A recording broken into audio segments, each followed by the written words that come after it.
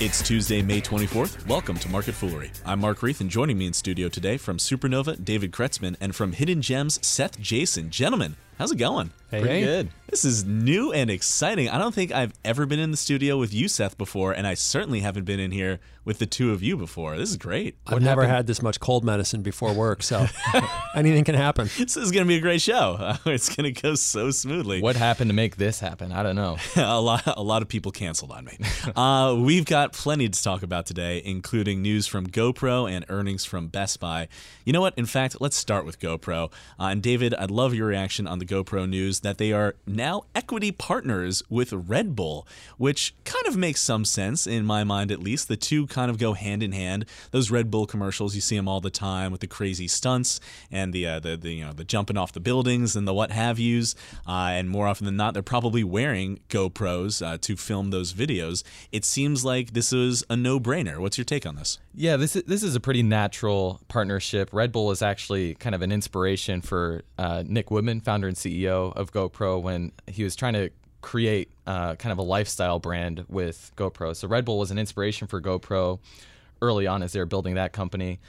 Like you said, the companies have been working together in different ways for a long time. Red Bull does a lot of the action stunts, different extreme sports. So a lot of their athletes wear GoPros anyway. Mm-hmm. So with this deal, it's essentially a multi-year partnership between the two brands. Red Bull will now have a stake, an equity stake in GoPro. Red Bull has a lot of events internationally. In the press release, they mentioned they have 1,800 events across more than 100 countries. The content that they capture with GoPro, which is now the exclusive kind of point of view video capture for Red Bull, that content will be distributed across both companies' digital distribution platforms. So I think this makes sense for both companies. It's certainly probably one of the few bright spots we've seen with GoPro in about a year. As a GoPro shareholder, long suffering, it's is there any moolah involved? Is this just equity for helping out, or is this here's some moolah, you get some equity, and no moolah? Not really. Yeah, GoPro Red Bull is now an equity partner in GoPro. They get less than 1% of the tech company's Class A shares. Oh, so not that. So not that much. It's a good hookup though, because they can they can cross-pollinate in the extreme areas, the extremities, absolutely. And Red Bull, to David, to your point, they've been an inspiration for GoPro over the years, and Red Bull has just been trying to expand, I think, a lot. Obviously it's a beverage maker, that's the core company here, but they've also got a lot of properties outside of that. The New York Red Bulls is a pro soccer team franchise. They have a Formula One racing team. They've got all this extreme sports programming. Now GoPro gets to videotape it all. It makes a lot of sense for GoPro, and it makes a lot of sense for Red Bull to get access to all the GoPro tech early on, which I thought was a pretty cool deal, that Red Bull gets a first look at any products GoPro creates in the future. And they are pushing out a little bit more professional level stuff. Exactly. Right? Some of the 360-degree camera arrays and all of that. So right. Yeah, all in all, I see this as it's a brand building opportunity for GoPro. It's not going to directly contribute to revenue, which might be a bummer today, but long term, I think this certainly pushes their media efforts in the right direction. Ideally, GoPro can become more of a media company, whether they make revenue from it directly or they're producing more professional content, as Seth said. But for now, the company is still dependent on the sale of their cameras to generate sales, which up to this point, over the past 6 to 9 months has been, an unfortunate reality for the company. But partnerships like this, I think, moves the company in a direction where it puts them on a more sustainable path for the long term. So all in all, good news for GoPro. Seth, you came in here cold. You insisted that you not hear this news. I didn't scream, did I? You didn't. So is this a good thing for you as a GoPro shareholder? I don't know if there's anything that's good enough for me right now as a GoPro shareholder. Except get that drone camera out there already so people can have the next shiny thing to spend their money on. Yeah. I want people screaming, take my money. Shut up and take my money, and buying GoPro. And they delayed the drone till the holiday season this year. So we'll see if the drone... it better be awesome because it's about 4 years late to market. Right. Woof. Yeah. Okay, let's move on to Best Buy, which announced first quarter earnings earlier. On this quarter, Best Buy seemed to do pretty darn well, David, including a 77% increase in the company's first quarter net income. But the shares are still down a bit today. Tell me a bit about the market's reaction to Best Buy. Yeah, all in all, I don't know if there's a whole lot to be excited about. I'm sorry that we're not filming this so that people can see that shrug. That just the visual went. I'm trying to give Best Buy some love. Really, the only bright spot I see is their online sales domestically increased 24%, but that still only makes up about 10% of sales for the company. So, their sales are still pretty sluggish. Their domestic comps were down slightly, pretty flatter down. International revenue was down 8%. So this is a company, they're still dependent on their retail locations. Those locations aren't performing very well. They're trying to boost that online business, but that's not performing well, and they're still underperforming Amazon in terms of sales growth. Amazon, in the most recent quarter, they grew sales 28%. So that growth is outpacing Best Buy's online growth. Just a hint. Very tough to compete with that gorilla, Amazon. It's just... They're whomping everybody. Yeah. That's one way of putting it. Seth, when was the last time you stepped foot in a Best Buy? Oof, I can guarantee it was a disappointing experience. It's been years. I drive by one all the time near my house where I go get groceries. And every once in a while I think, I'm going to go in there and look at stuff. And then I remember and I go, I'll go home and get on the computer and look at stuff. Well, that's the thing with Best Buy. You go in and look at stuff, but that doesn't mean you're going to buy something in there. It's a showroom. You look at the stuff there, then you buy it online. Usually not at Best Buy, but at Amazon. That's been my history. It is a rough business. It's a rough business. Not easy to be a big box retailer these days. And it's also not really that easy to be in the restaurant industry these days. We talk about how the retailers have suffered over the last couple of quarters, but it's time we take a look at the restaurant industry. Both of you seem to have a lot to say about restaurants when we were talking about this show earlier today. So let's just dive on in. Let's start with something that has been very surprising to me. It's the sudden decline in the fortunes of, for instance, Chipotle, and the sudden resurgence of McDonald's, which to me seems like a incredible turnaround from the last couple of years, where you see these fast food companies just bottoming out as people insist on healthier and healthier fare. And now we Chipotle, need finger quotes around healthier. Okay, that's a fair point. 2,000 calorie meal at Chipotle is healthier. Sure, but it surprises me to see that whenever we talk about earnings these last couple of months, that's been the story. And Seth, I'd love your take on that. What's going on here? Well, it's pretty complex, and I think it's easy to be misled by the headlines. I've been sort of absorbing these over the past few weeks myself. So Chipotle is very simple. If you poison a bunch of people by accident and several different incidents, people are going to stop going to your restaurants, and so that's responsible for a huge sales drop for them. But even somebody like Buffalo Wild Wings, which has done well for a while, had a slightly negative comps this quarter, and only 15% revenue growth by expanding locations. But they are not the only fast casuals that were not doing so well. Bravo Rio and Applebee's are a couple more that reported same-store sales drops. And a lot of the stories said, well, everyone has traded down to fast food. Everyone's running out of money. Except in early May, I think it was the 11th, Wendy's scared the market when they said, we're not so sure about sales. And so everyone ran away from the fast food shares. So one of the points I wanted to make is that if you look at for a trend through the lenses of several of the companies you follow, it can seem pretty grim, and you might be missing, what's actually going on in the forest for the trees. So in order to get a broader look, I like to look at other aspects of the restaurant business, and one good place to look is suppliers. So you could start with a giant supplier like Sysco, and you can see that the overall sales trends for them have been they've been mixed. I mean, the national restaurant data that they follow shows that it's a little choppy, but up slightly. And even with that, Sysco's case growth for the quarter that ended in May, at the beginning of May, or the quarter that they reported in the beginning of May, was up about 3.5%. So they were still, I'm not talking about dollars, I'm talking about volume, still moving more product.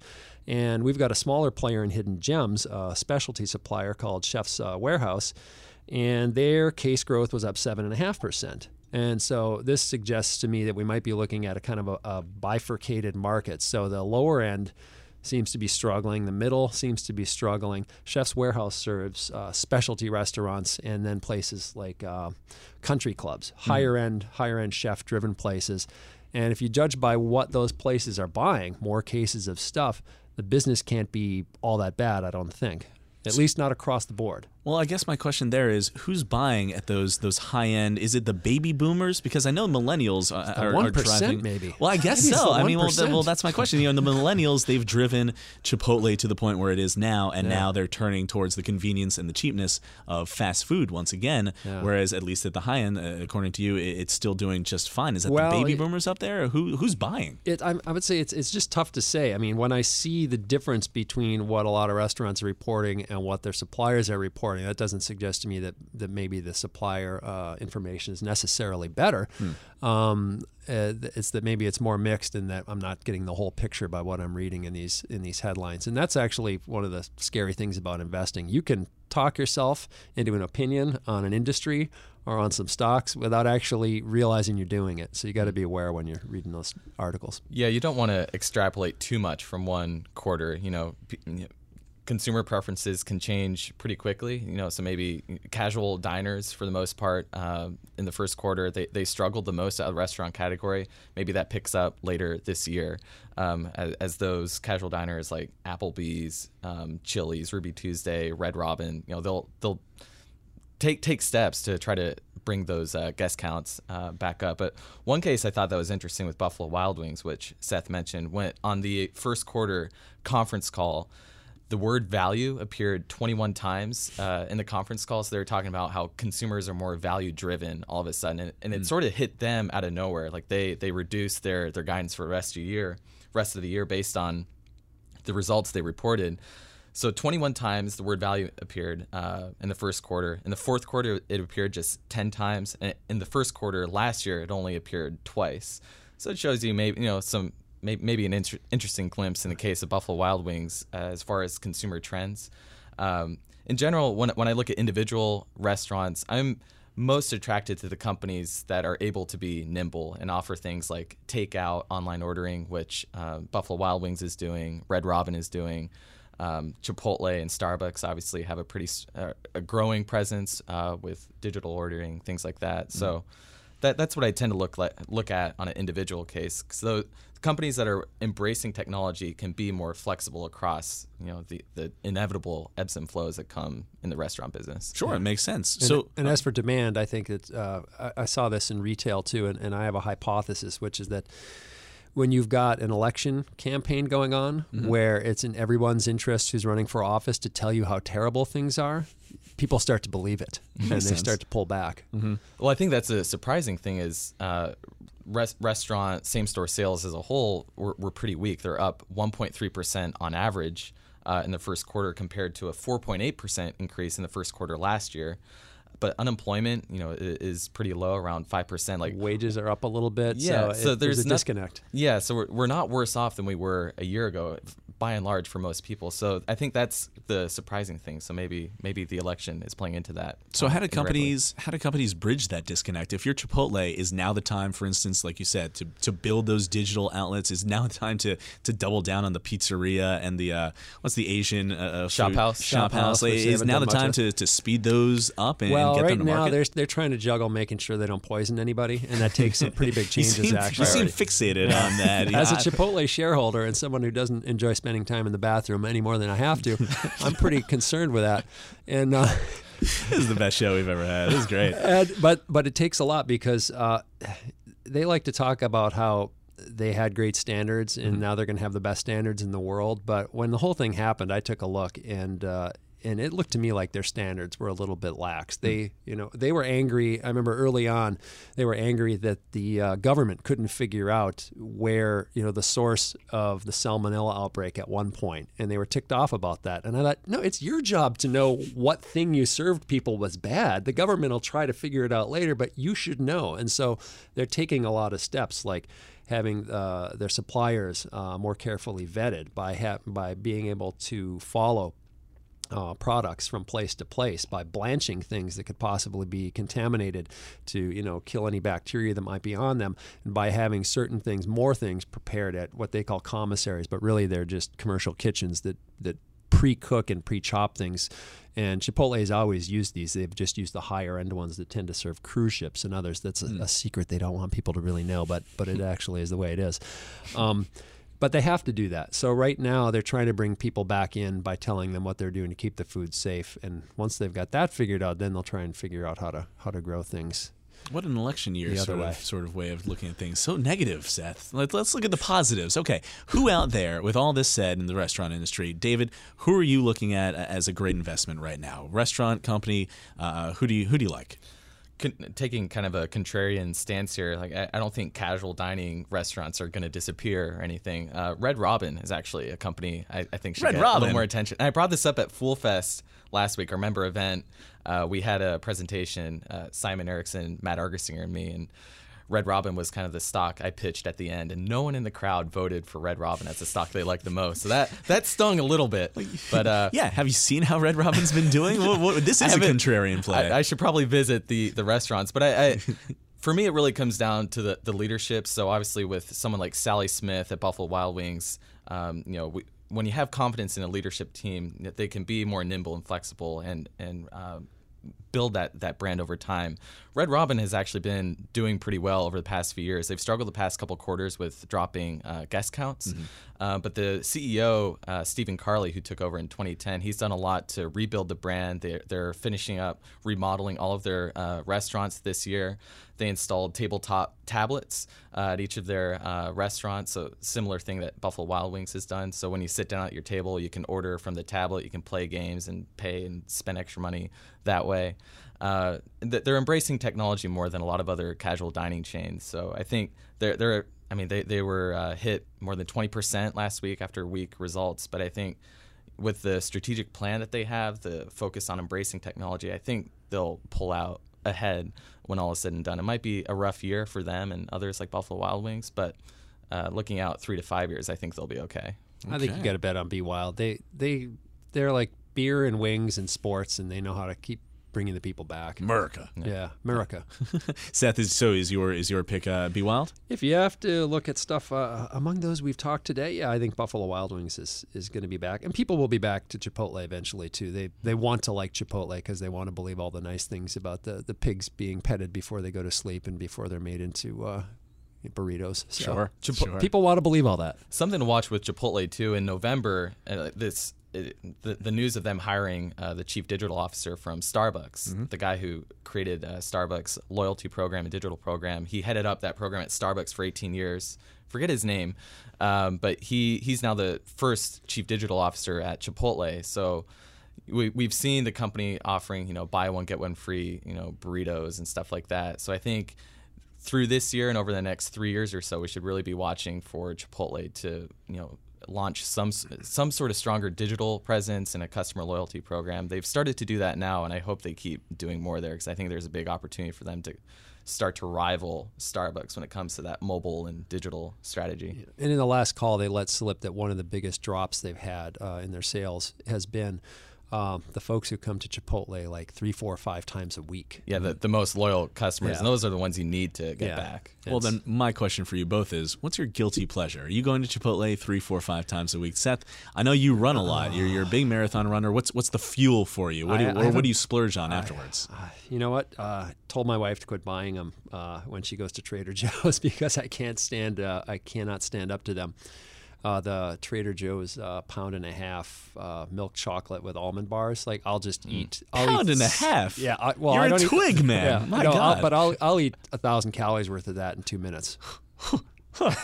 Okay. Impressive. David, can you beat that? I go with the burrito bowl at Chipotle. Sure. I get that 2 or 3 times a week. I'm still a loyal customer. 2 or 3 times a week. Man, all right. Can't get enough of that. Seth, Jason, David Kretzmann. Guys, thanks for being here. Thanks, Mark. You're welcome. As always, people on the program may have interest in the stocks they talk about, and the Motley Fool may have formal recommendations for or against. So don't buy or sell stocks based solely on what you hear.